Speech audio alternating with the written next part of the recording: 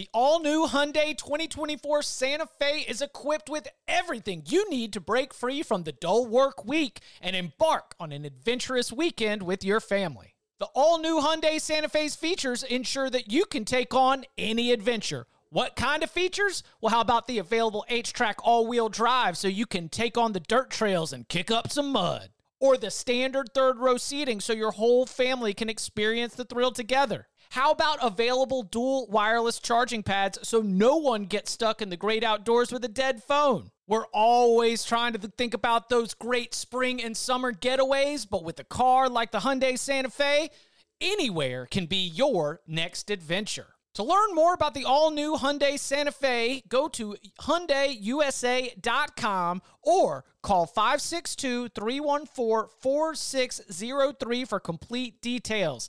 Learn more about the all-new Hyundai Santa Fe at HyundaiUSA.com or call 562-314-4603 for complete details. Now Burrow going to launch downfield for Chase. Who's got it?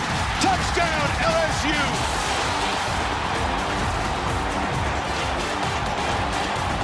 It took a while, but the Bayou Bengals offense says, join the party.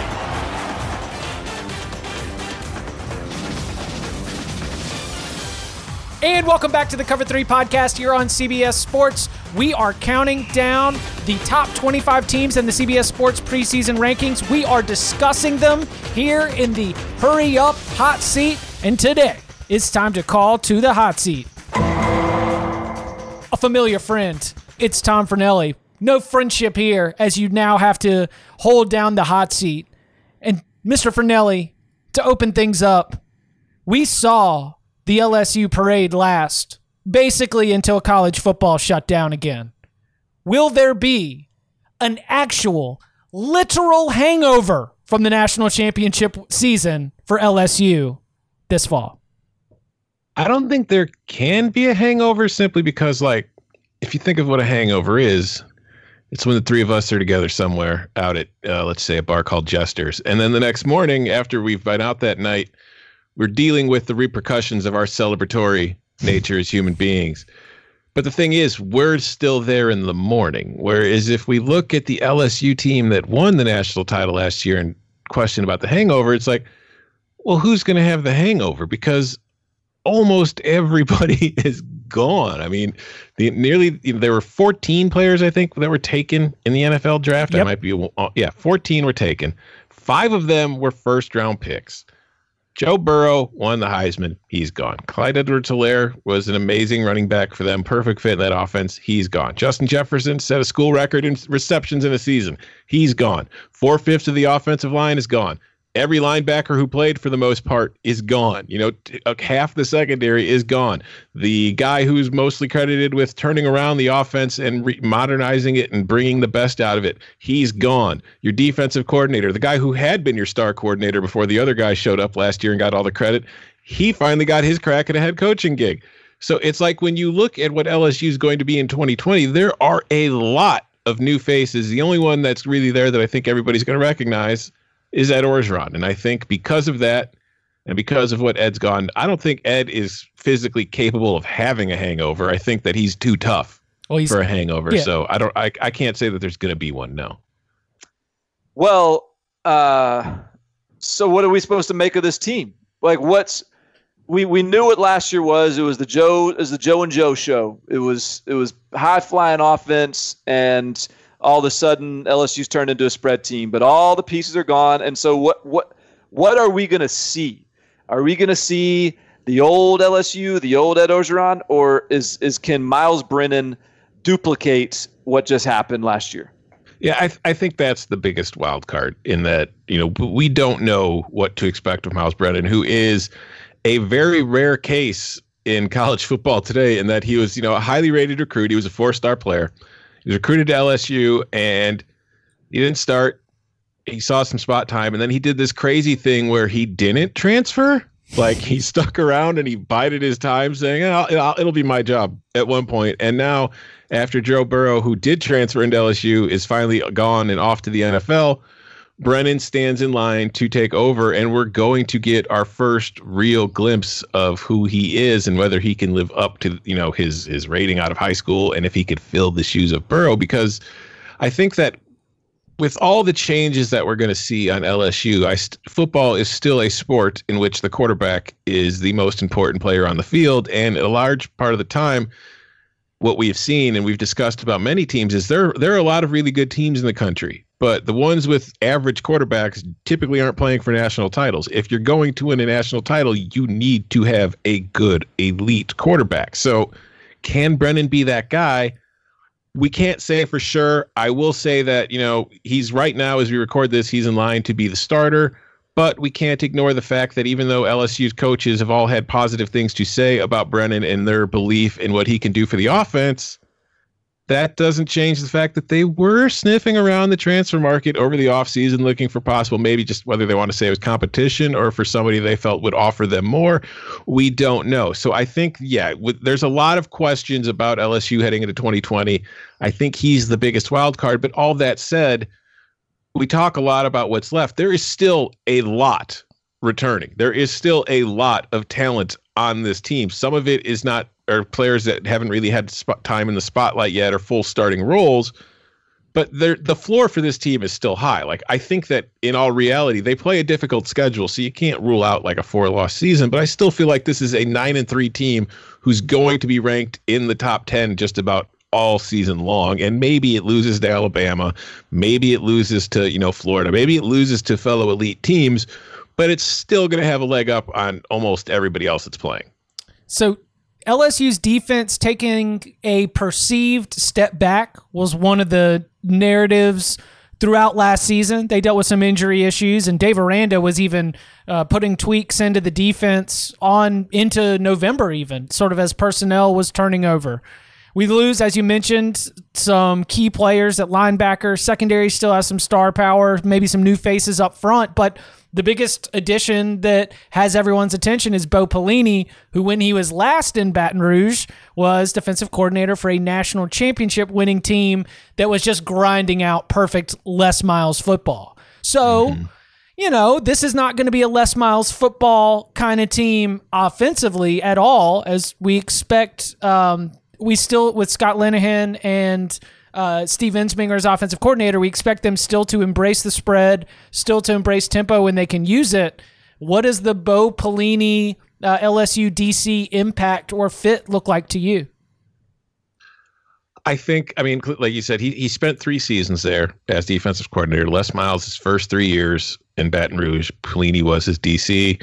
They won the national title in 2007. He immediately leaves to take the head coaching job in Nebraska. And now, all these years later, he's back. I don't think it's a bad fit. I think that he's familiar with it, and I think he knows what he has to do. But I think that he's in a position now that a lot of defensive coordinators are in where, before last year, we all, Dave Aranda, one of the best defensive coordinators in the country. I don't think that changed. His defensive performance as far as the raw numbers changed, but there's an adjustment period going from the style of play that LSU had utilized for all those years beforehand to what they changed last year. And that doesn't just, the numbers show up, but rate wise, they might not be all that different than what they had been the year before, although a lot of metrics suggested LSU's defense did slip in key areas, but there's that adjustment. You have to adjust to playing a different way and having different goals. Whereas you had a mindset in the years before where it's like, okay, man, we can't give up. Our offense stinks. We cannot afford to make mistakes. If we give up 14 to 20 points, we'll probably safe, but even then we could be in some trouble.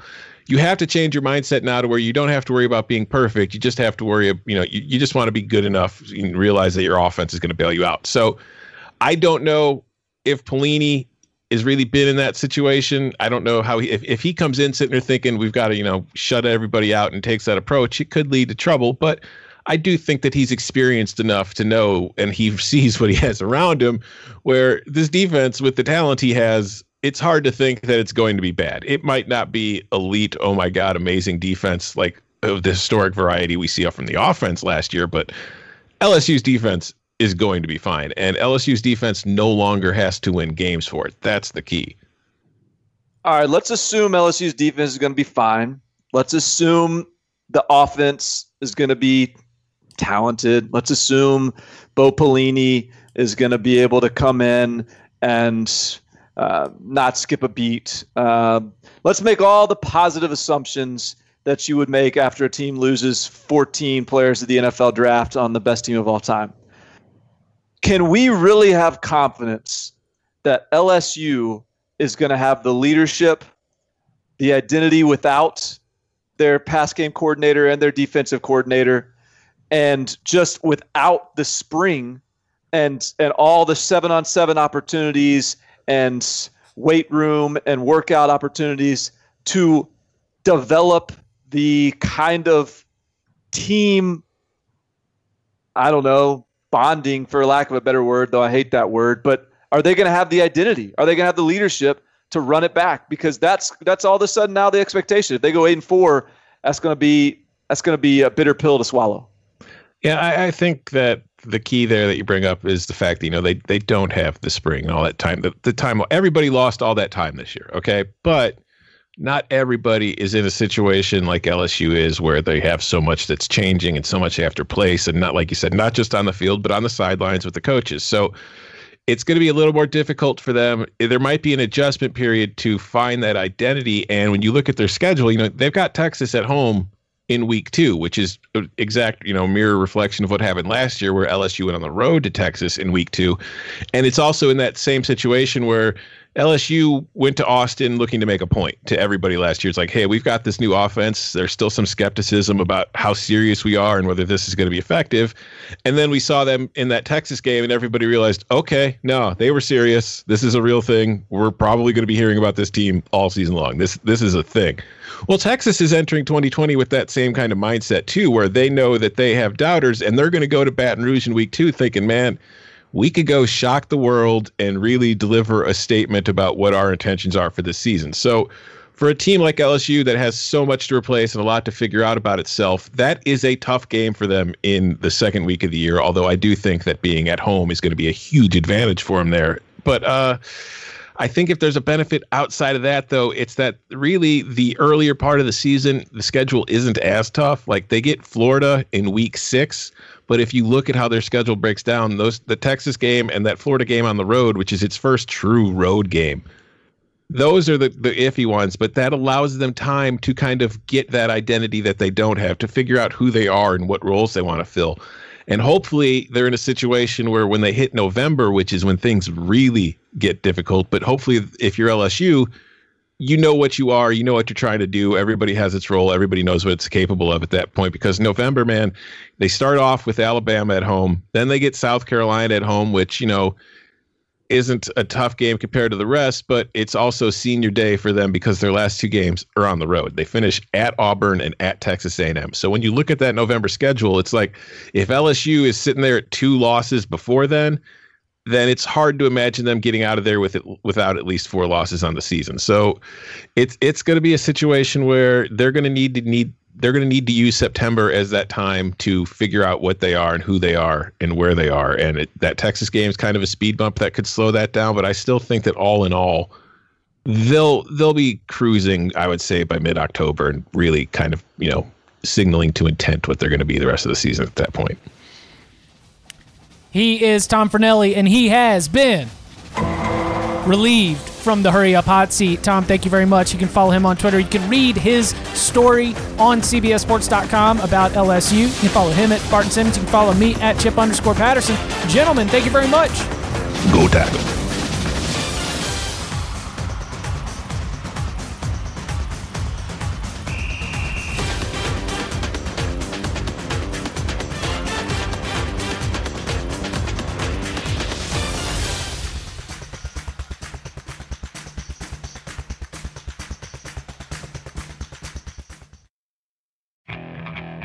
Okay, picture this.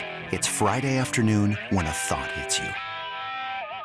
I can waste another weekend doing the same old whatever, or I can conquer it. I can hop into my all-new Hyundai Santa Fe and hit the road. Any road. The steeper, the better. Because my all-new Santa Fe is available with H-Track all-wheel drive, so I can hit the trail without a worry in the world. Heck, with 3 rows and best-in-class rear cargo space, I can pack the whole family in with all our gear. We've got available dual wireless charging for our phones, so we'll never lose touch with civilization, and we won't lose touch with the primordial power of Mother Earth. So which is it? Waste the weekend or do something a little more epic? And conquer it in the all-new Hyundai Santa Fe. Visit HyundaiUSA.com or call 562-314-4603 for more details. Hyundai, there's joy in every journey.